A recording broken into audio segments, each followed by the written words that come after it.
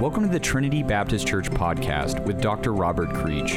For more information about our church and to keep up to date with the latest resources, please visit our website at www.trinitybaptist.org.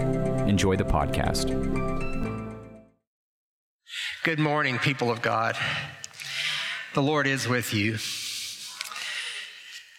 Some of us are really excellent worriers. We know how to hop on that runaway mind train and ride it to the full. We can spend spare minutes before we try to fall asleep or when nothing else is occupying our thinking, just picking apart circumstances in our lives that have grown more and more stressful, and we think through them again and again and again, and they wear on us and erode our soul. We can think about relationships that aren't what they ought to be, and we can get into arguments with the other person right there in our head. They don't even have to be present, and we can hear their arguments and answer and go back and forth, and our minds just spiral around and around and around. It is a downward and destructive cycle. When you find yourself, your hands are occupied doing something else, you may not think about it for a while, but as soon as they're idle again and you don't have something to focus on, our mind just goes right back like metal attracted to a magnet. If anybody had reason to be anxious about things, it might be the Apostle Paul.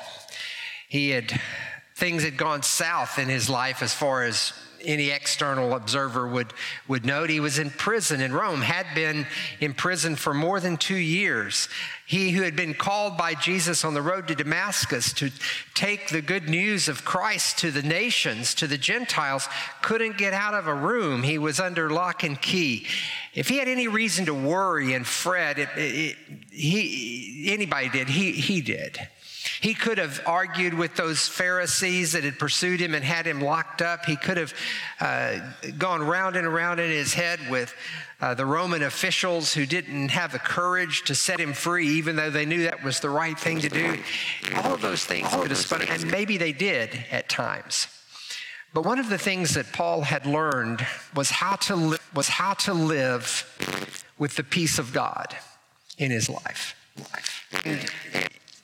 He encourages his friends in Philippi and us as he writes these words in Philippians chapter 4. We're going to look at verses 2 through 9. He encourages them and us to hear the invitation from God, whom he calls in this passage the God of peace. The God of peace invites us to know the peace of God, he says. And it is not something that is just done with deep breathing exercises. It's done by the way our lives get organized and focused. He says some pretty clear instructions on this part of Christian living. Paul knows that like his friends in Philippi are in stressful conditions, and because they are human beings, they're always going to be stressful conditions. You and I are never going to live in a world, our private world or the public world, that's without its stresses. We're always going to live in this. There'll always be something to focus on, always something to worry about, always something to keep our undisciplined mind spinning around like a top. But there are some practices that allows the people of God who in Jesus Christ, who has given us the gift of peace, to know the peace of God. And he invites us to that here. Let's listen to the reading of this text and hear what Paul says about the kinds of things that make for a peaceful mind. I urge Euodia and I urge Syntyche to be of the same mind in the Lord. Yes, and I ask you also, my loyal companion, help these women, for they have struggled beside me in the work of the gospel, together with Clement and the rest of my co-workers whose names are in the book of life. Rejoice in the Lord always. Again, I will say, rejoice. Let your gentleness be known to everyone. The Lord is near. Do not worry about anything, but in everything by prayer and supplication with thanksgiving, let your requests be made known to God.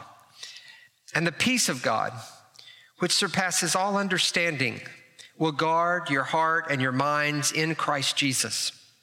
Finally, beloved, whatever is true, whatever is honorable, whatever is just, whatever is pure, whatever is pleasing, whatever is commendable, if there's any excellence, if there's anything worthy of praise, think about these things.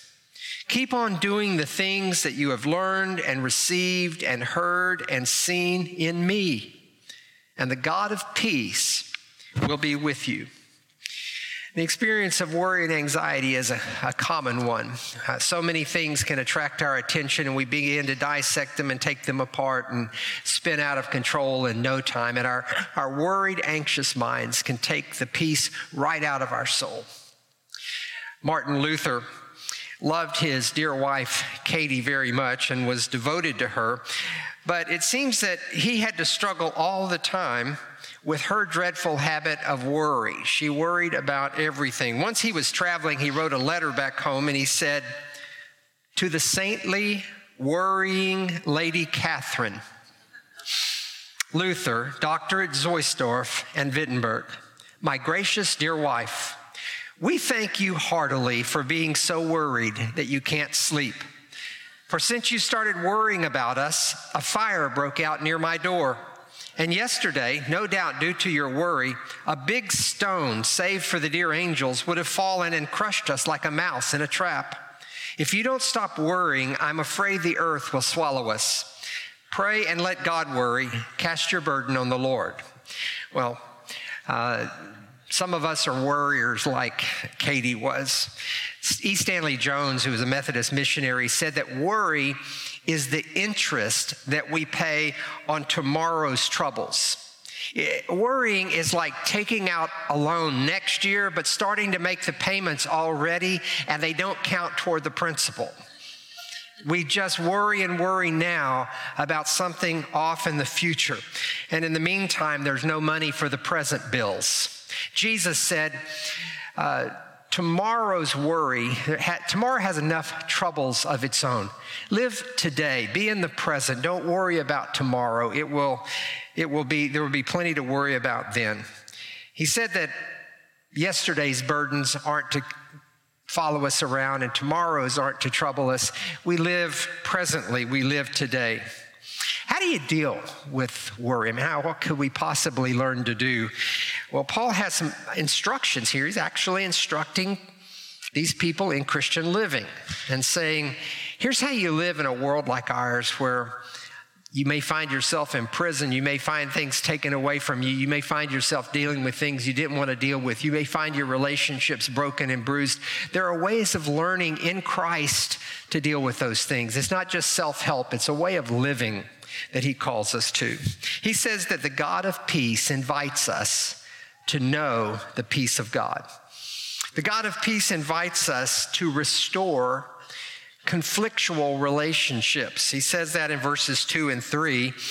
I beseech, I urge Euodia, and I urge Syntyche to be of the same mind in the Lord. Yes, and I ask you also, my loyal companion, help these women, for they have struggled beside me in the work of the gospel, together with Clement and the rest of my co-workers, whose names are in the book of life. Rejoice in the Lord always. Again, I will say, rejoice. Let your gentleness be known to everyone. The Lord is near.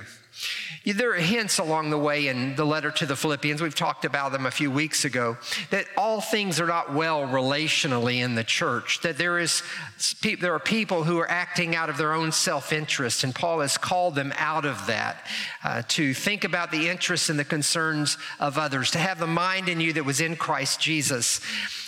There is a need there for relationships to be enriched. He said, I'm praying for you that your love would overflow more and more for each other. He had told them to renounce conceit and pride. So there's evidence that there were some troubling things. And one of those troubling set of relationships that we did talk about a few weeks ago were these two women, Euodia and Syntyche. We know nothing about them really, except they were leaders in the church. They may, like Lydia, have been women who had a house church meeting in their home. They may have been just very devoted leaders within the congregation, but clearly Paul regarded them as his co-workers, but somehow they had gotten at odds with each other. And Paul urges them, because he knows that their broken relationship has its impact upon that of the congregation. And he urges them to get their hearts together, to be of the same mind, to focus on what unifies them, to deal with whatever had separated them. Maybe they had different ideas about leadership. Maybe they thought differently about things. Maybe one had offended the other.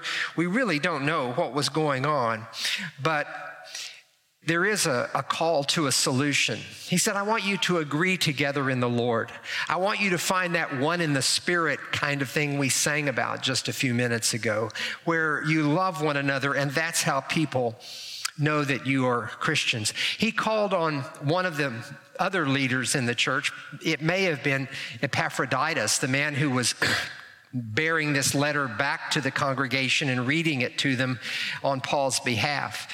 He calls on my true yoke fellow, help these women. They may need help in reconciling. It may require sitting down together and talking through things and focusing on the reconciliation of this relationship.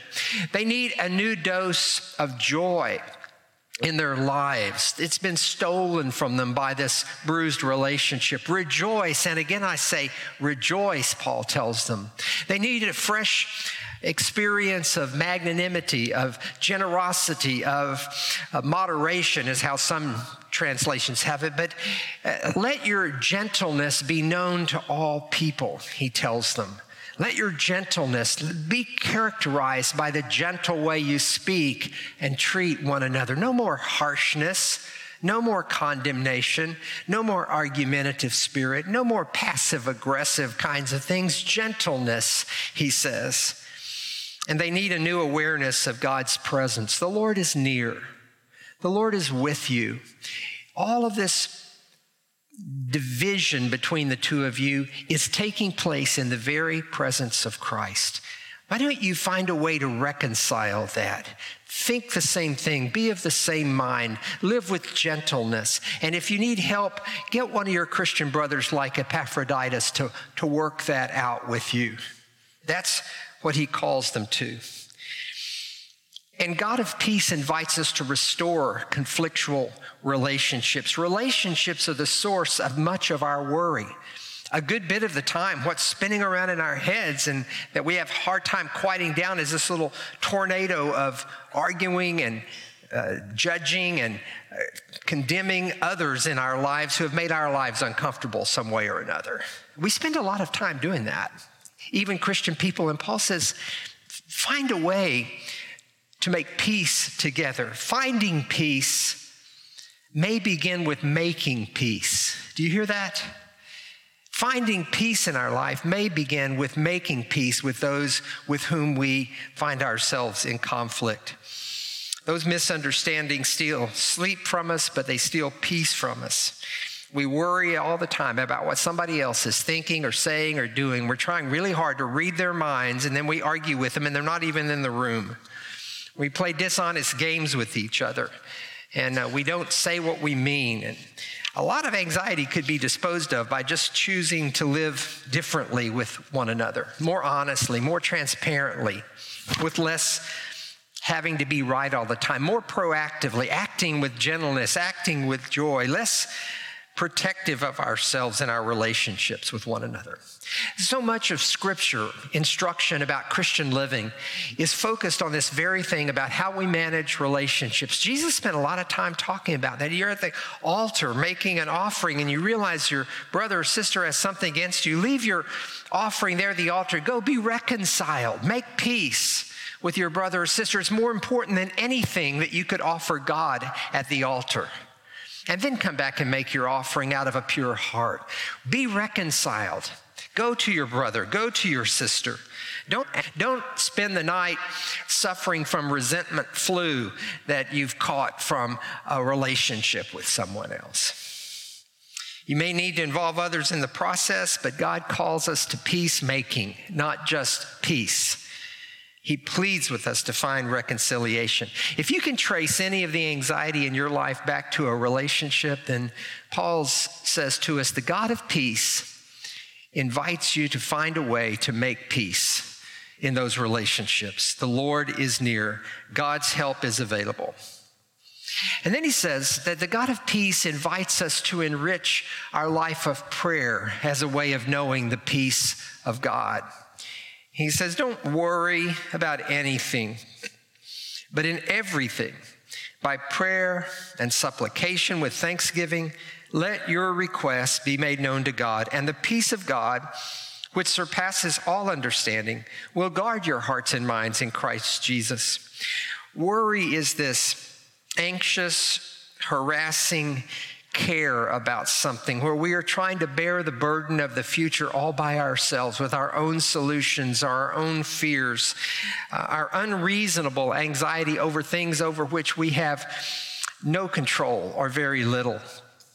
Many of you are familiar with Reinhold Niebuhr's serenity prayer. God, grant me the ability to separate, he prays, the things I can control and the things I can't control. Help me to be responsible for the things that I can control, and help me to be at peace. Grant me serenity for the things that I can't control. One time during a very anxious period of my life, I had been praying that prayer and thinking through its meaning, and I literally pulled out a legal pad and made 2 columns. Things I can control, things I can't, and about the situation. I listed those. And guess where I was spending all my time, my mental energy? In the column over the things that I had no control over. And the things over in the other column that I had some say-so over, I was being irresponsible with. I wasn't taking the action I needed to take. Paul recognizes that way back then, that we are called on to be at peace, not be anxious, to pray about everything instead of handling it ourselves. In this case, I think the source of anxiety is not primarily relationships. It may have something to do with it. I think it's primarily about circumstances. When circumstances are out of our control, things we can do nothing about, but they cause us a great deal of stress and anxiety. He said, this is where prayer comes in. This is where you enrich your life of prayer. He said, whether it's job or suffering or sickness or struggles or money or the future, any of these things that we have no control over, Paul says, talk to God about it. That's his advice. In everything with prayer. And by that, he uses the most general word for prayer, which includes all the forms of prayer. It includes our adoration of God, our confession of sins, our thanksgiving, our request, our worship, all the things that comprise our interacting with God in prayer are part of that word. And everything in prayer with thanksgiving, make your request known to God. Petition, request, joy, thanksgiving. And he said, this is to be the practice regarding everything. In everything, all things, always, pray, talk to God about it. A rich life of prayer that enters into the various dimensions of prayer life, communication with God, is one of the resources that God's provided for us to deal with the anxieties that arise through circumstances. I think one of the things that often helps there is just what we've been taught along the way through song. You know, the song, we grew up singing it, what a friend we have in Jesus. Oh, what peace we often forfeit. Oh, what needless pain we bear. All because we do not carry what? Everything to God in prayer. There is a connection between talking to God about the circumstances and our capacity to be at peace in the midst of those circumstances. It helps to talk to someone who cares and understands, whether that's another person with flesh and blood or whether that is our Heavenly Father. It helps to know that we can ask for strength to deal with the circumstances of our life. But mostly it helps for us to encounter the God of peace in the midst of our anxiety. When I'm vibrating, shaking because of the anxiety that's present in my life, what I need to do is grab hold of something solid that doesn't shake and doesn't vibrate. And God is the one who is our rock, our refuge, the one who is not shaken by anything or surprised by anything. And prayer is one means of, I would say, taking hold of God. It might be better to say prayer is one means of God's taking hold of us and holding us like we might hold a frightened child so that we're not shaking and vibrating so very much. Paul doesn't offer any assurance here of saying, in everything with prayer and thanksgiving, make your requests be known to God, and God will take away all those stressful circumstances. He doesn't say that. He says that in the midst of those, as you pray, that the peace of God that passes all understanding will stand guard over your heart and mind, watch out for you, help you to find peace in the middle of that, and keep those anxious thoughts further and further away. And it's the peace of God he's offering to us, not peace with God. We have peace with God, he said, because of our faith in Jesus Christ, who has forgiven our sins and provided us relationship with God. We're at peace with God, but here he's offering us the peace of God, which is God's kind of peace, the kind of peace that God knows, serenity and knowing who is ultimately in charge of our lives. And prayer is a way of taking hold of that, or being taken hold of by this one who is the God of peace. I came across this prayer a few years ago. It's called A Prayer for a Busy Day, and maybe you can identify with it. I can, that's why I saved it. Dear God, when the day is too busy and the voice is too loud, when there's too much on my mind and too little in my heart, when I plan too much for tomorrow and explain too much about yesterday, when faith is a Sunday word and let's be practical, my motto through the week, when I've hidden my true feelings inside and then complained of being lonely and misunderstood, when I am quite hopelessly lost and even don't have a sense enough to know it, be my good shepherd and my friend. Gather up my jangled nerves, my tensed muscles, my anxious and fluttering heart. Gather up my fearful heart and hold it warmly in your hand. Send life pulsing through it like an irresistible flood. Quicken me to a quivering blaze, excited and alive. But show me how to be quiet too. Teach me to be still. In deep stillness, let me rest. Let silence surround me like a friend, calming me and instructing me with deeper wisdom from within. When my day is too busy and the voices are too loud, be my good shepherd and my friend. Amen. This is the work of a life of prayer. I'm not certain that just a shot off prayer in the middle of anxiety is suddenly going to cause us to flood with peace. It's the practice of being in relationship with God in prayer that allows us in the time of anxiety turn to our friend Jesus, to our Father God, and talk about the circumstances going on and finding that kind of peace, the peace of God, helping us, strengthening us, bearing us along in this experience. The God of peace invites us to a enriched prayer life as a means of knowing the peace of God. The God of peace invites us to develop a focused thought life. This is a tough one, but it's a practice. In many ways, anxiety is undisciplined, uncontrolled thought. It almost feels like there's another person inside our head. We could almost talk about, my thoughts are going this way, but this is not what I want. We feel like Paul in Romans 7. The things that I would do, I don't do. The things I don't want to do, that's what I do. It feels like we're just divided up sometimes when anxiety hits us hard. We'd like to not think about those worrisome things, but we seem not to be able to control ourselves. And so in 4:8, he writes, finally, beloved. He says finally about 5 times, I think, in this letter. He's sort of like a preacher. So finally, beloved, whatever is true, whatever is honorable, whatever is just, whatever is pure, whatever is pleasing, whatever is commendable, if there's any excellence, if there's anything worthy of praise, think about these things. And to rephrase that less poetically and more directly, it would be like this. Think about these things. Excellent things, pure things, honorable things, worthy things, things worthy of praise. It's an instruction. Think about these things. If there's anything of moral excellence possible in life, and there is, then think about those things. Focus your mind on the things that are true, truthful, honest, transparent. To have our mind occupied with lies, either lies that we're believing or lies about ourselves or lies we're telling ourselves, to have our mind occupied with things that are not connected with what is real and what is true is a sure route to anxiety, because our lives are to be grounded in the truth and only in the truth. Think about honorable things, majestic things, things that lift the mind. The opposite is to think about degrading things and shameful things. Think about what is just, what is right, what is good, what is fair. To think of the opposite is to think about selfish things rather than how do I see that fairness is done, that justice is done. I think about what I want.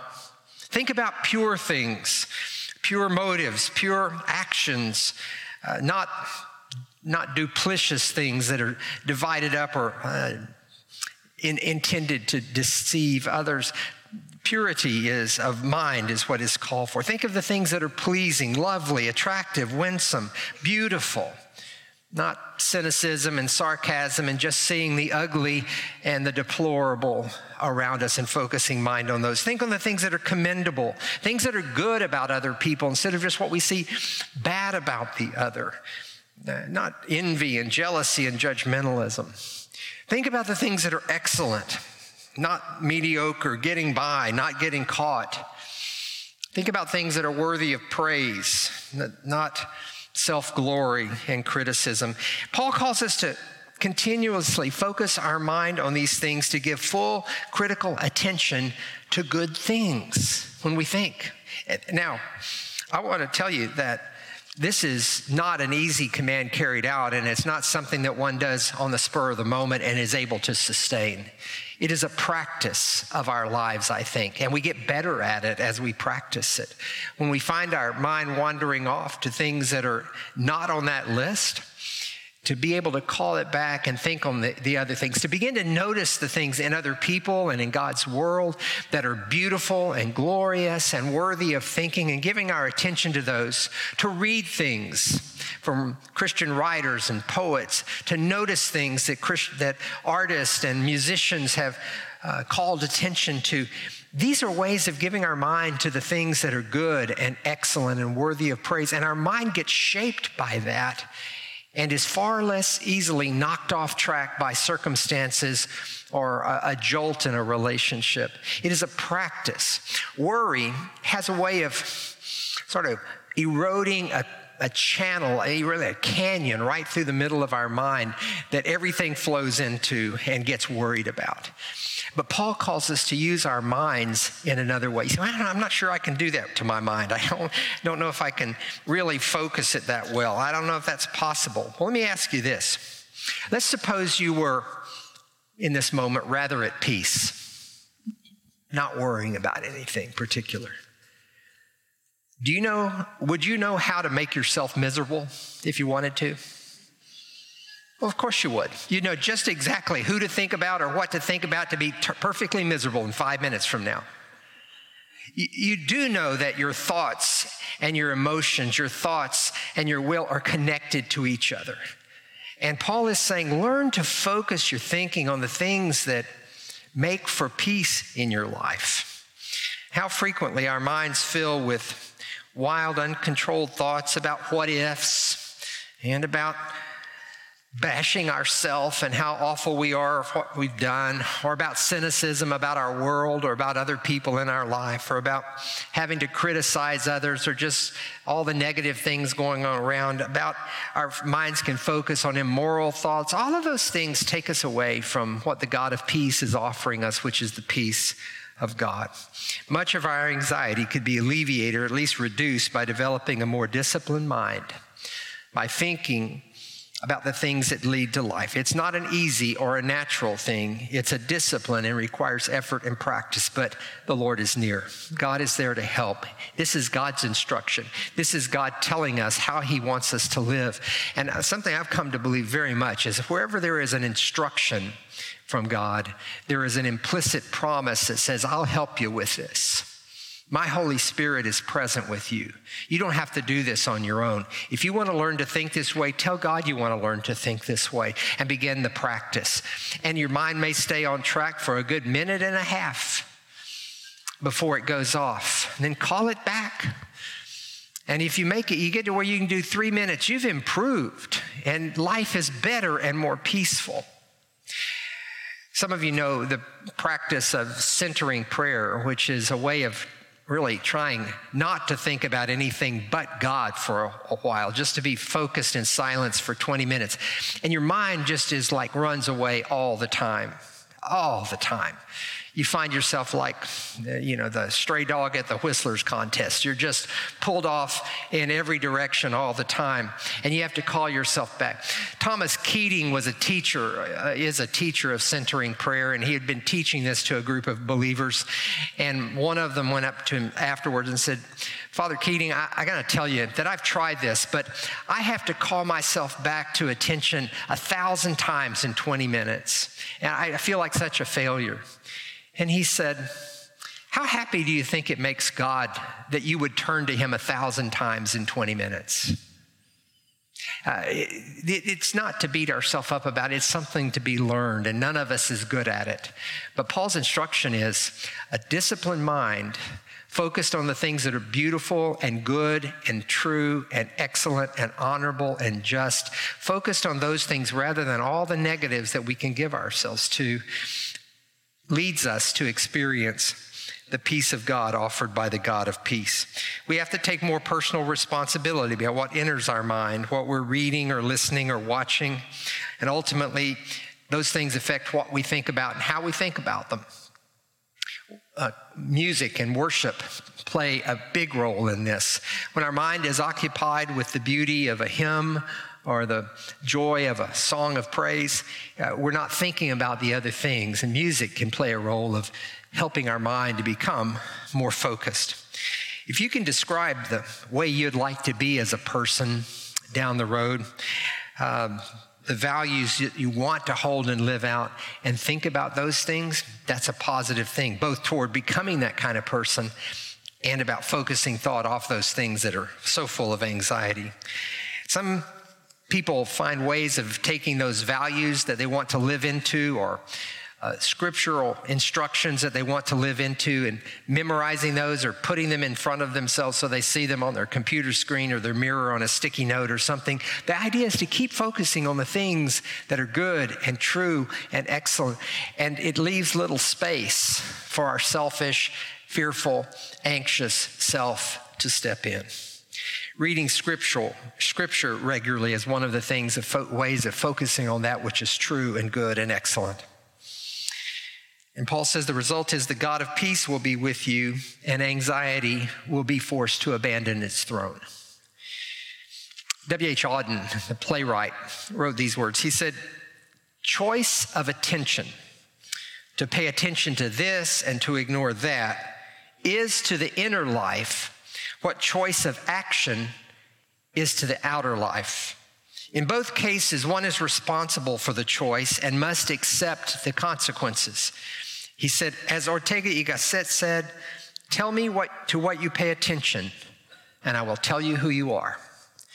And it is the effort to pay attention to the things that matter, to the things that are good and true and excellent, that shapes us more and more into that kind of person. We can learn with practice to choose to focus on what is good for us and what pleases God. The God of peace invites us to the discipline, the practice of a disciplined mind. And the God of peace invites us to stay faithful to our other spiritual practices. Christianity doesn't take place in the head.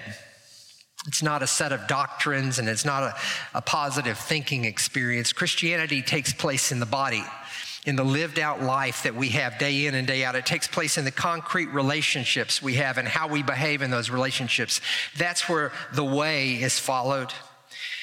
And so Paul says, translate these things that you're thinking about into action. He says in that last verse there, keep doing the things you have learned and received and heard and seen in me, and the God of peace will be with you. What did I teach you, he asked. What did I demonstrate to you? What did I tell you? What have you heard about my life? What did you see me doing as I was among you? And what have you heard about me as we've been apart? I'm trying to live this way, and if you don't have any better model than that, look at me and do what I do. And you and I might be a little reluctant to tell another Christian or a group of Christians, just live like I do, you'll be fine. But Paul did not have any options about that. There were no Bibles to leave behind. There weren't Christian biographies, and there weren't videotapes and podcasts and all the resources that we have in our day to focus our mind on good things and learn how to live the Christian life from so many people who have lived it around us and before us. So Paul said, I'm trying this. I'm trying to live this life, and the Spirit of God is helping me. So whatever you heard me teach you, or whatever you received from me in the way of instruction, whatever you've heard in me or seen in me, keep practicing those things. What did Paul teach them? Well, you know, they would have learned from Paul to do all these things, to pray, to focus on the things that are true and just and good. They would have seen life lived out in sacrifice. They would have seen in Paul not a selfish ambition, but a willingness to lay his life down on behalf of others. They would have seen joy in the midst of suffering as he sang in that prison cell in Philippi, and there was an earthquake that set him free. They would have seen his faith. They would have seen his trust in God. They would have seen all of those things. And Paul said, just keep practicing the stuff you know. You've received it. You're not waiting to learn something new, some secret to life that's going to unlock this. Anxiety is just real stuff because the world is made of real stuff. Real relationships that sinful people like you and me have a way of bruising and wounding occasionally until we get caught up in the anxiety of that bruised relationship. Circumstances are out of our control in the world and in our own little world. And if we just live in relationship to those things, we live in a stew of anxiety that erodes and eats at our lives. And that's not what the God of peace longs for us to know. He wants us to know the peace of God. And Paul said, so we learn to live following Jesus in a very real, anxious world.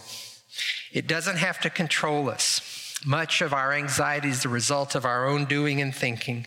Relationships go awry. Our responses to circumstances that seem overwhelming, our fear, our runaway thinking that takes us down paths that are neither helpful nor healthy, our forsaking the practices that help keep us aware of God and God's presence with us and God's love. Lacking the peace of God is often the result of just no longer being in good connection with the God of peace. And so, if the source is relationships, the solution is peacemaking. If the source is circumstances, the solution is the peace of God through prayer. If the source is our runaway thoughts, then the solution has to do with a more focused mind. If the source is forgetting God's love and presence, then the solution is returning to those practices that we've been taught that keep us focused on God's presence. God offers us something different from what we will acquire all on our own. He offers us peacemaking as a way of reducing the anxiety that's produced from our relationships. He calls us to experience his peace and prayer. He calls us to know his presence in our lives by focusing on the things that are worthy and excellent and good and living them out day in and day out as we've been taught. What's your commitment this morning? What's mine? Is there a relationship that needs to be restored if I'm going to know anything akin to peace? Are there new commitments to prayer to make, to return to practices that help me stay connected with the God of peace? Are there new attention needs to be given to my thought life so that it doesn't run away so much? Are there spiritual practices that I've neglected, and so I'm less and less aware of the presence of the God of peace on a daily basis? There's something for all of us to return to, because I'm pretty sure there were at least a few minutes this past week where you and I were anxious and worried. And God says, I know you live that way, but I want to offer you something else. The peace, the God of peace invites us into the peace of God. Let's pray together.